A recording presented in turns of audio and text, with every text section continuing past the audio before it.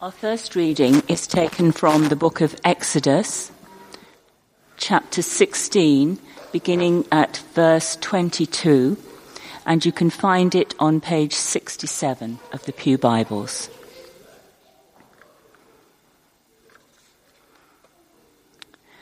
On the sixth day, they gathered twice as much food, 2 omers apiece. When all the leaders of the congregation came and told Moses, he said to them, "This is what the Lord has commanded. Tomorrow is a day of solemn rest, a holy Sabbath to the Lord.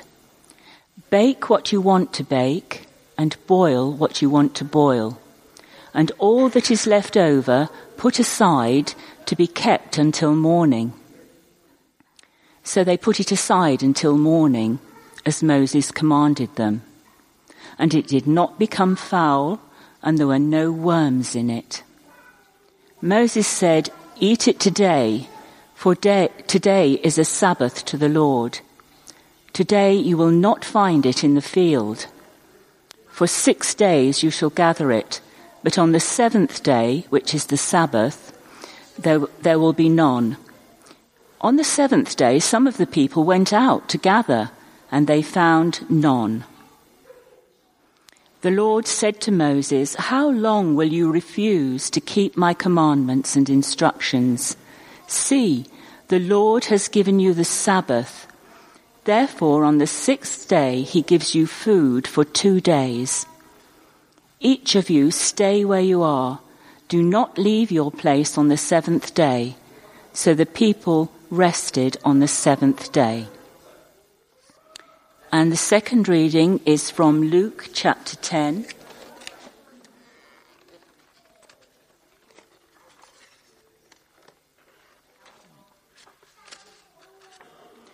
Luke chapter 10, verses 38 to 42, and you can find it on page 77 of your Pew Bibles.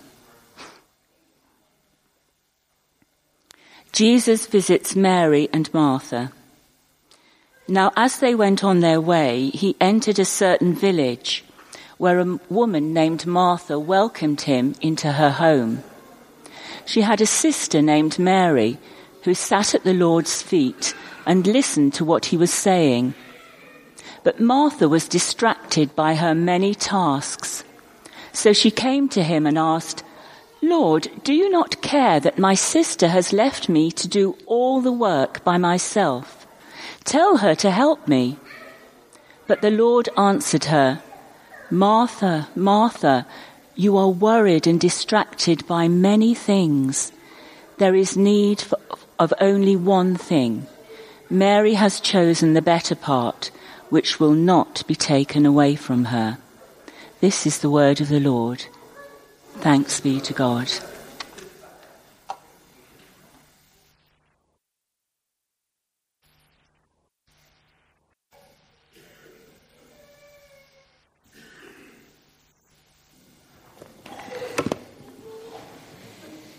Just bow our heads and pray. Father, we pray that you'd speak into our lives today. Encourage us, guide us, bless us. For your honor and glory. Amen. Well, folks, we looked last week at Sabbath and Sabbath resting, and we're looking today again at this time Sabbath resting and escaping from busyness. I have my daughter from Melbourne staying with us, and she's called Sarah, and she's brought with her Isabel Susan, who is 5 months old tomorrow. She's been with us now for 2 weeks, and sadly we'll say goodbye to her on Friday. But anyway, Carol and I are trying not to think about that. And watching my daughter with a baby that size, any talk of her having a Sabbath rest would be absolute Nonsense. Because Isabel is a delightful baby, of course, yes. But Isabel is work. Eh? Work. I can see it on your faces that you know the work that a baby is. So how do we do this? How do we do this thing of listening to what God says? Because God obviously really believes in rest. And that it's not good for us just to carry on working all the time. It's clear from the scriptures, many places, that he does. And yet the realities are different, aren't they? One of our young mothers went off on a holiday to Spain. And I can't remember whether she said it was 7 days or 10 days or 2 weeks. Those are just details I can't remember. But I do remember the look on her face when she said, and I had 1 day holiday. Eh? That's what it's like with little ones. It's work. Yep. And the amount she treasured that 1 day. So, let's look at this passage, because it's a lovely passage. It's from Luke 10:38. Jesus and his disciples are on their way. They come to a certain village, and at this village, a woman called Martha welcomes them into her home. She opened her home to them. And it's just, let's try and picture it. What did this woman look like? Was she tall? Was she big? Was she small?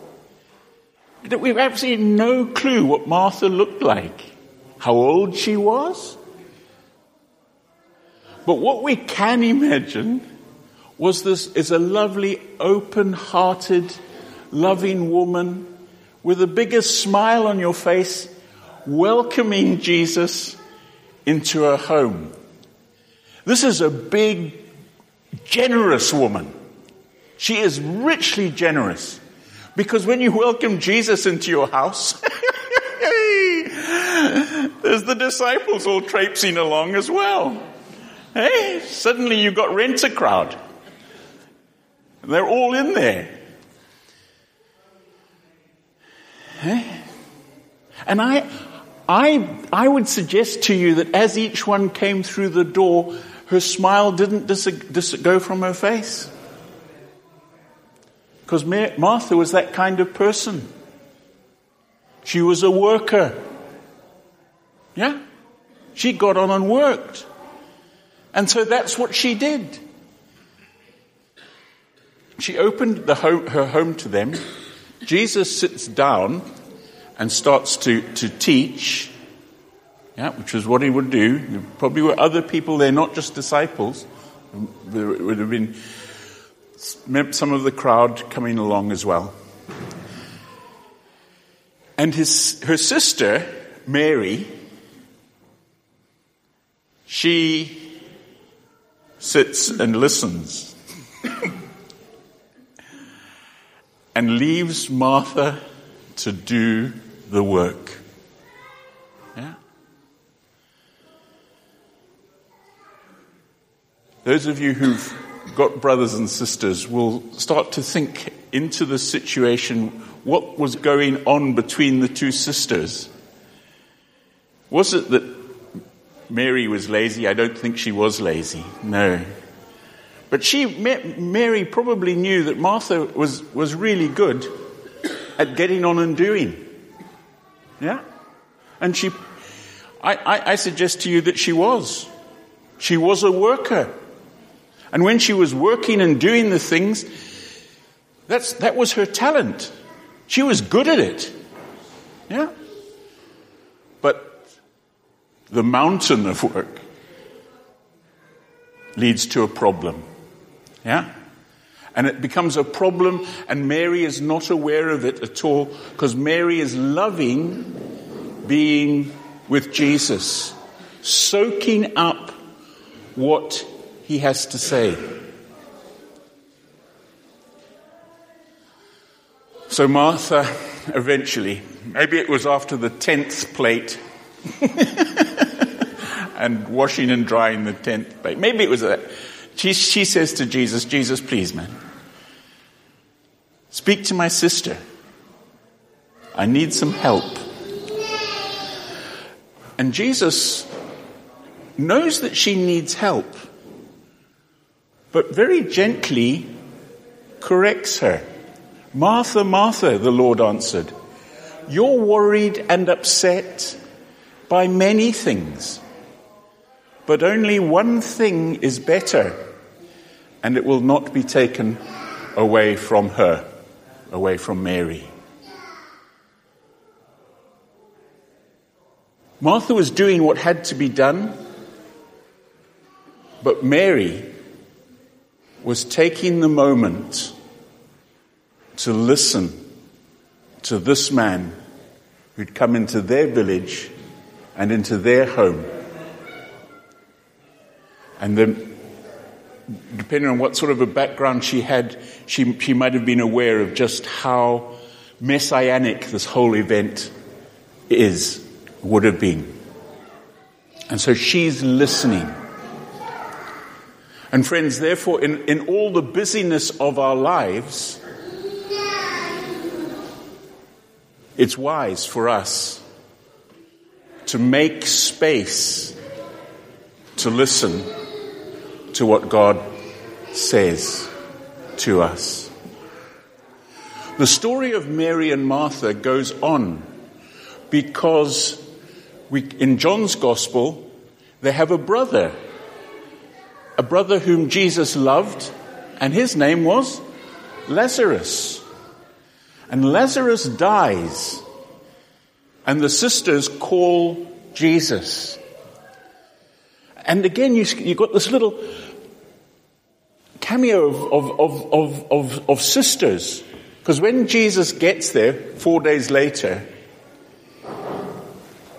Martha is the one who goes out to him and says to him, if you'd been here, my brother would not have died. So Martha clearly, in spite of all her busyness, has come to a lively faith herself. Yeah? She did all the dishes and still believed in Jesus. She just hadn't soaked up as much as Mary had. So she goes out and meets Jesus, and Mary doesn't go out. Mary stays where she is, grieving for her brother. Hey? And we have that lovely moving bit where Jesus sees Mary crying, sees Jesus weeping, and then he weeps. He loves this family. These people are really, really dear to him. And then we have that thing of him saying to move the stone, and Martha saying to him, there'll be a stink. Don't do it, you're going to stink. Yeah, just clean the house. And out comes the dead man. Then, a few days later, it is Mary who goes to Jesus, takes that expensive jar of perfume, breaks it open, and with her hair and her tears, she washes Jesus' feet, preparing him, anointing him for burial. And as Mary did that, and as she wept, and as she anointed Jesus with this perfume, she must have been doing it. She must have been doing it because her brother was alive. Yes? But she must have also been doing it because of the things which she had learned about God and about Jesus and about life and about forgiveness and about love. And her doing that was just was a powerful expression of gratitude and of deep, deep-hearted devotion to Christ. And isn't that the thing about taking time to know God and to rest, is to get away from busyness? Isn't that the thing?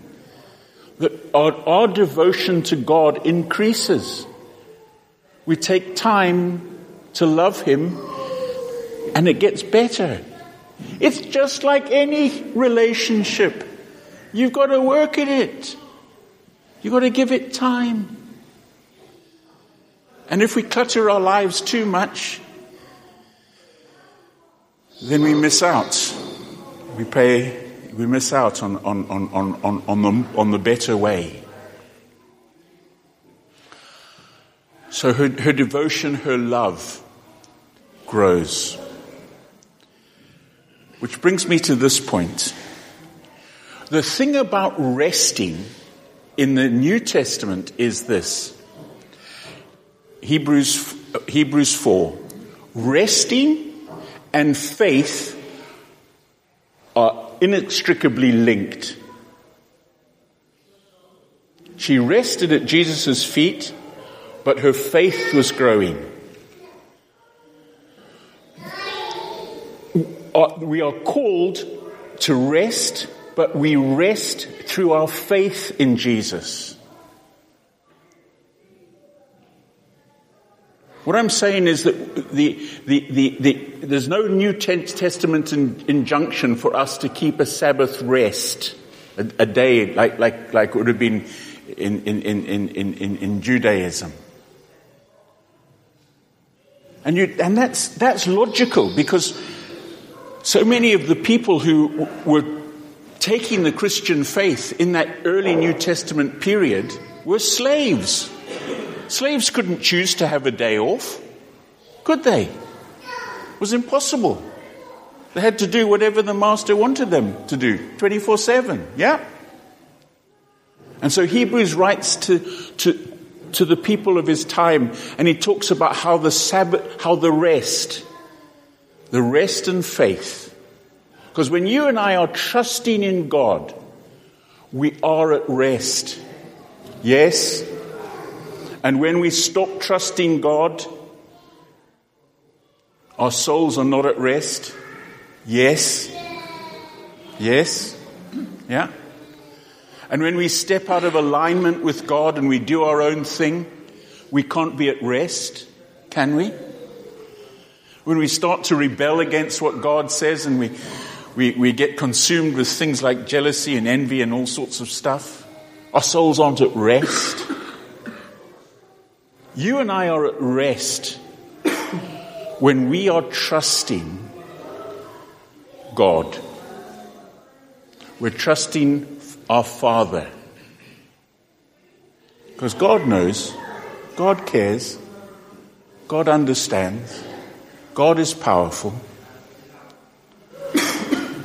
And in all the things which you have to do, all the merry things at work, things at home, things in the community, things in the church,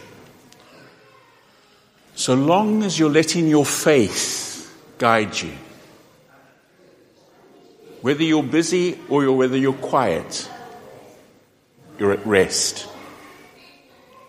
And then the scriptures, Hebrews talks about, and then there remaineth yet a Sabbath rest unto the people of God. The great rest, when you and I stand before that great white throne and him who's on it. Come, you children, my children, come into the kingdom prepared for you from the foundation of the world. Amen.